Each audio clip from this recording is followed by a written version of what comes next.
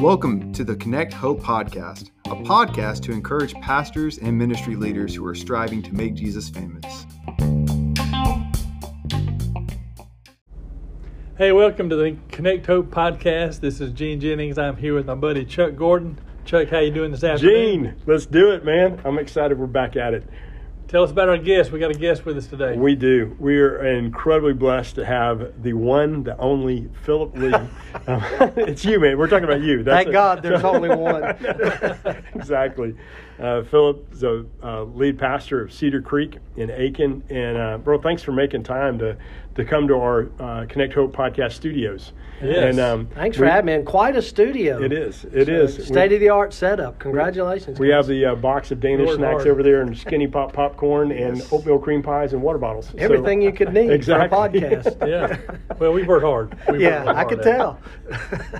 Well, we brought you in, and we'll cut right to it, man. Just God bless me getting to know you just even recently, and you spoke at one of our Connect Hope roundtables, and it was phenomenal, the response I had just from different pastors dealing with navigating some personal crisis as well as some things in their church when it comes to mental health, et cetera. And you just did a phenomenal job at that roundtable. And so I thought from that, we really wanted to bring you on the podcast and dive in there. And would love for our listeners to kind of hear a little bit of your backstory so they can know, okay, who is this crazy wild man? Who doesn't know Phillip Lee? Yeah, exactly. Who doesn't know Phillip Lee? Is there really an introduction necessary? Exactly. Pretty much everybody. Pretty much everybody. No, If you don't mind, then give your backstory to our Sure. listeners. Yeah, well, I can promise you two things I never saw happening for me. One was ever being a pastor, let alone a lead pastor. Mm-hmm. I just started out as a high school teacher and coach and thought that's where I was going to be. God does what God does, and it ended up becoming a senior pastor. And then the second thing I never, ever thought is that I would be known as the mental health pastor. I guess if that's a label, but and that was a very personal journey for our family.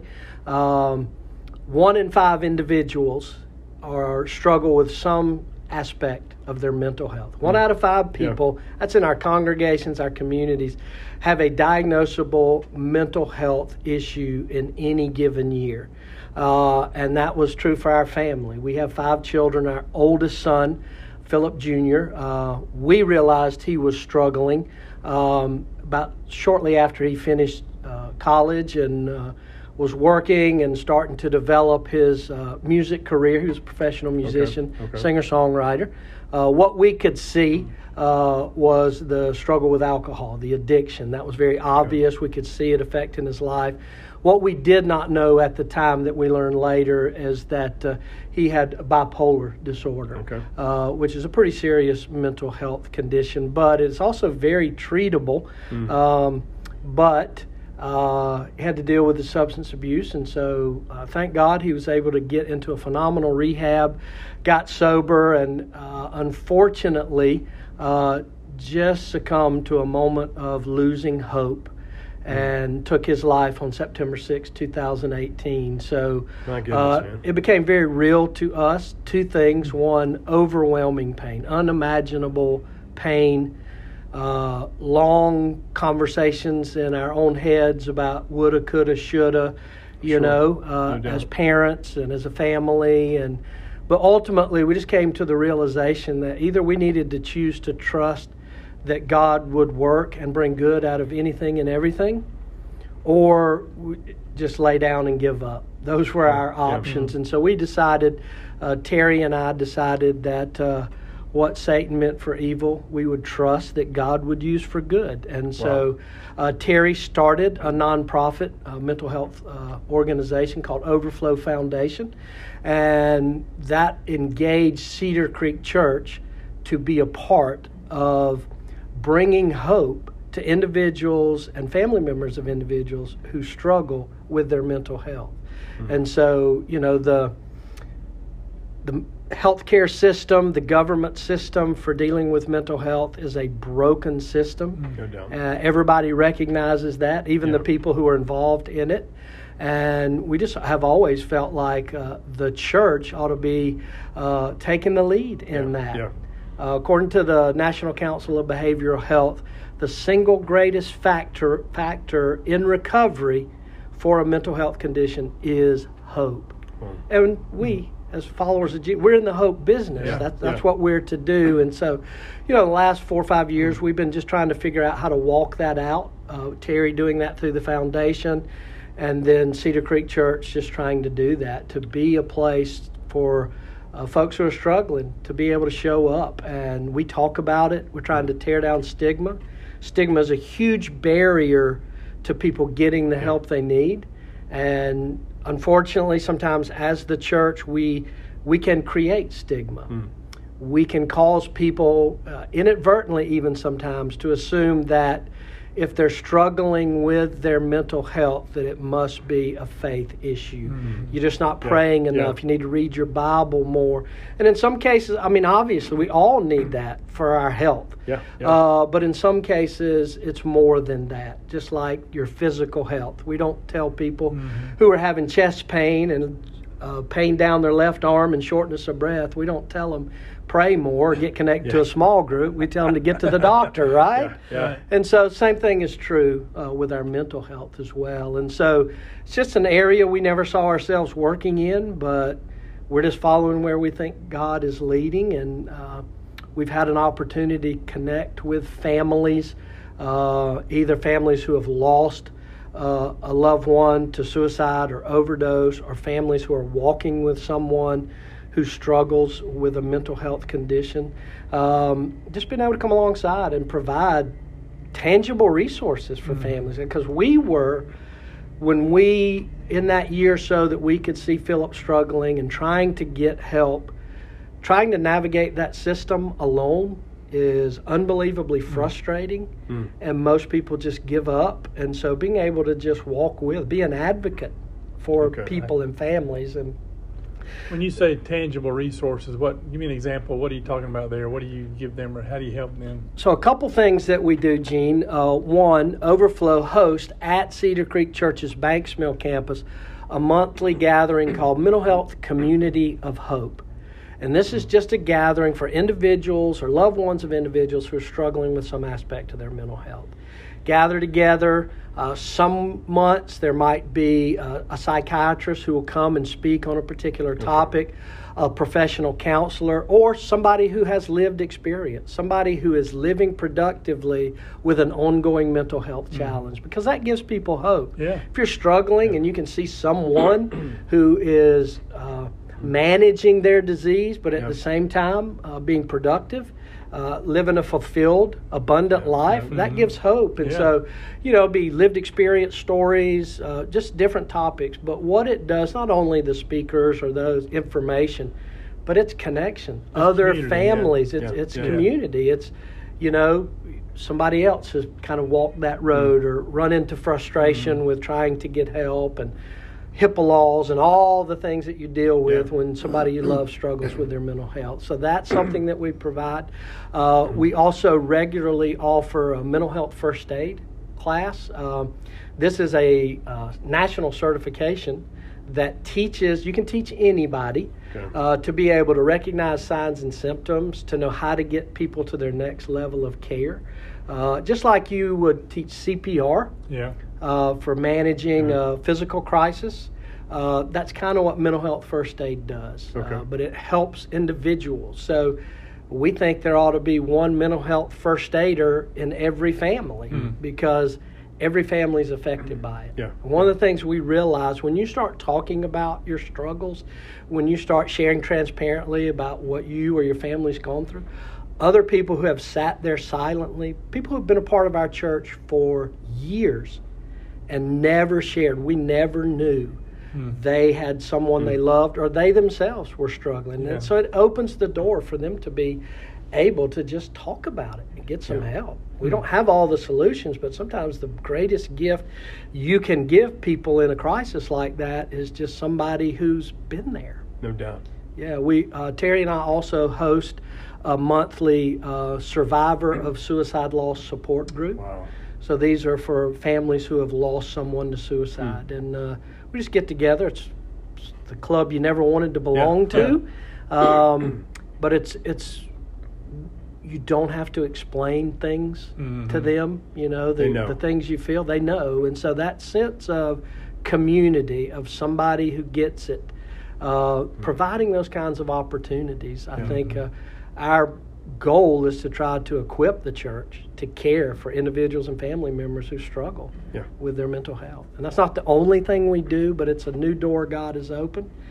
One we wish that we didn't have to walk through personally, but sometimes that's how God works. So. I think everything you shared, thank you so much. And immediately I think of kind of a couple of initial levels. One, if there's a pastor leader within a ministry or church body, and they're personally dealing, whether they're with themselves or in their family, you know, and they're dealing with some mental health issues, and what steps should they take? Then I take it to the next level. Maybe they have staff members or church members that they're not sure quite what to do. What, you know, are steps that could be taken to move forward in those areas? That's what comes to mind. I mean, if it's 1 in 5 individuals, then it's 1 in 5 pastors are struggling with some aspect. In fact, I would say if you're a lead pastor or pastor actively involved in ministry, if you don't think you have mental health struggles, you obviously don't understand the situation you're in. Because I mean, that is the reality. As pastors, we are often we're the second most isolated person in the church. The first most isolated are our spouses. Yes. Oh man. You know, a pastor's spouse is the most isolated, and so that in and of itself creates and furthers the your mental health, because we're never created to live life with a facade. But so many times we're so busy helping others that we don't often recognize that self-care is ministry. Caring for your heart, your body, your emotions, your spiritual health, all of the better you take care of yourself, the more effective you are to lead long term. If you really want to make a difference as a pastor or a leader, longevity is one of the greatest factors. The longevity of the senior leader in a single place is one of the greatest factors for the overall health of a church. Right. And you can see that. Right? That's been proven. And so the only way you stay in anything long term is being intentional, recognizing there are seasons to church life and leadership, and you know, there are going to be seasons where you're running wide open on that treadmill. You know, it's Easter's coming, and you've had a major crisis on your staff, or, you know, all that stuff tends to come together. And that's just life, the rhythm of life. What we don't do is when we're over that hump, we're not usually intentional about going, I'm taking some time away, I'm doing some things, because another crisis is coming, another leadership challenge is coming. And if we just keep running hard all the time, we become really ineffective. And, you know, sadly, there have been, I know you've seen in the news over the last couple of years, pastors committing suicide. Or pastors kind of intentionally wrecking their ministry just to be able to get out. They don't know how to get out. And so I think recognizing that we have to take care of ourselves. That's how we take care of the people God's placed under our care. Okay. So in that recognition, are there, I guess it's looking for resources. I know we can list on our website. I know there are different counselors I know that we refer people to, but you know, if you are going through that, you and your bride, and again, as you mentioned earlier, spouses often are going through it, and they can't say anything because they know that if they say something, it could be to the demise of their husband or their, you know, that church leader, and that's what's sad or tragic, is they can't be open within the body of Christ. But are there that recognition? But then, what steps would you encourage to take? You know, from there, is counselors to see or places to contact that come to mind? That might be too specific a question. No, I think it's a great question. I would say at a minimum, you need at least 1 or 2 other pastors that you are willing to be completely transparent with. You're not going to be able to do that with pastors on your staff. You're not going to be able to do that with a counselor that's on your staff, because they work for you. Whatever it is, they all work for you. And so having somebody that you're in a transparent, authentic relationship with, and I shared this at the Connect Hope gathering, that I can't speak for all pastors, but I struggle with insecurity, particularly when I'm in a room of pastors. I always feel like I'm the worst guy, and these guys, their churches are great, and I'm horrible. Because we compare our known reality with our perceived reality. Exactly. And so that insecurity causes me to feel like I need to go, well, we're doing this and we're doing that. And so you get pastors together, a lot of times it's like whose church is better, who's doing something new. And I mean, it's great to share ideas, but there's never any vulnerability. Yep. And without vulnerability, you can't really have community. And so at a minimum, every pastor needs those kinds, at least one, maybe two people, preferably pastors, or maybe it's somebody that, that is spiritually mature enough to not freak out when you say, I'm not even sure I believe this stuff anymore. No doubt. Just the reality of all that we struggle with. And then I think, secondly, if some aspect of your mental health is affecting you for 2, 3, 4 weeks, I mean, you're going to have down days. You're going to have days when you're depressed and discouraged. But if you start seeing it affect your ability to what we call live, laugh, love, and learn, in other words, it's affecting your life and it's lasting for 2 or more weeks, then at that point, I think you need to reach out to get the next level of care, which I would recommend. One, start with your family physician, your doctor, your general practitioner. Good. Yeah, that's wise. Because there are a lot of things that can happen physically that show up as mental health systems. It could be hormones out of whack, something in your blood, something like. So start with a good, full physical blood work, all of that. And if all of that is good, then I would recommend there's some amazing licensed professional, faith-based, biblically directed counselors in this community where we live. We have 2 on our staff. There are other churches that have that. And I would say, obviously, if you're a pastor, you probably want to go somewhere else than if you have counselors on staff. So, and Terry and I have taken advantage of that early on, multiple times. And sometimes we may just go back into that if we find ourselves kind of in a downward spiral. Well, I greatly appreciate all that you shared, even with that, because as we talked about before, and I couldn't have paid you to say something more appropriate. What we do with Connect Hope is... I thought you were paying. I know. Where's my money? I forgot. That's what we have. Gene, bring it, the blank checkbook. That's why we have the Danishes over there. Yeah, being paid in calories. Hot dog bun. Yeah, but it's true, right? It's not a paid commercial. No. Because I'm sold out to this, because it's how God has literally carried us through this journey, and we're not over it. We'll never get over it, but we can get through it. And a big piece of that is having someone or someones that you can be completely transparent with, and that love you anyway.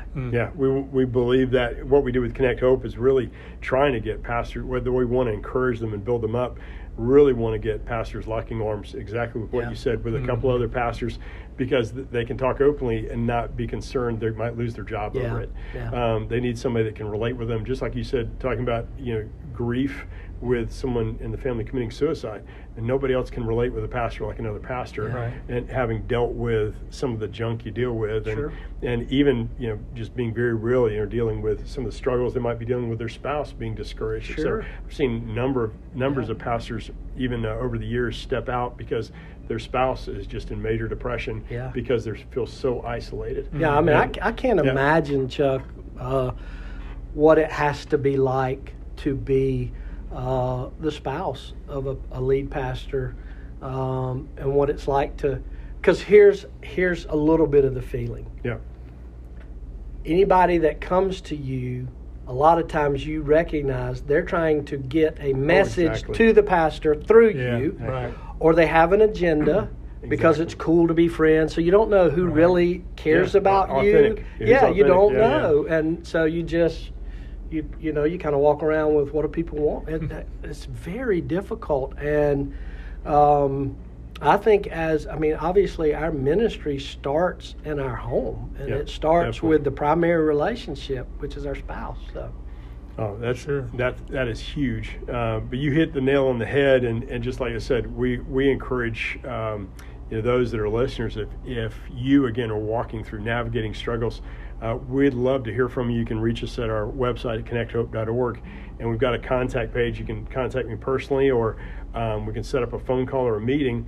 And what I like to do is again get pastors, get leaders on a course toward personal health and health in their marriage. And sometimes that's going to mean referring off to a counselor or other ministry. My wife and I even brought one of our roundtable speakers recently was John Hagan. He's actually a counselor in Greenville. And just like you said, I don't hesitate to mention that because we knew how crucial it was for us in our marriage and the struggle we were walking through. We knew we didn't feel comfortable locally with some of the counselors, and some of the counselors are very good friends, and we didn't want to change the dynamic of our friendship. Yeah, that's a different relationship. And so we went, and that's why we brought in this counselor from outside, and I was even referred to him by New Spring Church. We had some close friends on staff there, and John is just love his heart and just be able to speak into our lives like nobody else could. And so, I'm all about finding the best resources for leaders and taking those steps. And I tell you what, there's so much more to talk about, and I don't want to cut us off there. But for today, Gene, I feel like we're going to have to rope Phillip back in for another session. If we can keep him in, if we can kind of lure him in, I might be able to get oatmeal. He needs another Danish. Well, I get some oatmeal cream pies for the next podcast. Yes, that'll keep him. Yes, I'll stay all day if you keep the oatmeal cream pies coming. We'll start wrapping this episode up. We're going to come back with part 2 with Phillip Lee. But Phillip, before we close, tell us about Overflow Foundation, how they can get more information. So you can contact overflow.foundation is the website, which I never knew you could have a word foundation. I thought it had to be .com or .org, but it's literally just overflow.foundation. You can find a list of resources both locally and nationally. You can contact Terry at the foundation directly through there. Maybe if you want to have mental health first aid training at your church with your staff, or you want to refer individuals. Maybe you have a family that's lost a loved one to suicide and would like to be a part of a support group. So you can do all of that through Overflow's webpage. Wow, that's incredible. Well, if you'd like to find out more, again, I encourage you to get in touch with Phillip Lee. If there's any way we can assist you with Connect Hope, like I said, please contact us through our website, connecthope.org, and we'd count it a privilege to lock arms with you in taking steps toward, again, your health all the way around, being more healthy. So, and just how to minister to you and how, therefore, your family can become more healthy and the ministry you lead.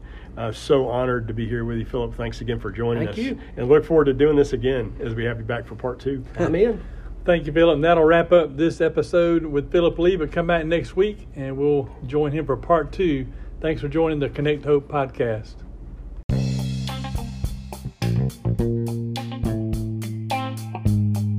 Thanks for listening today. If today's podcast hit home with you, we hope you'll share it with other ministry leaders. If there's any way we can be here for you, please contact us at connecthope.org. Until next time, let's make Jesus famous.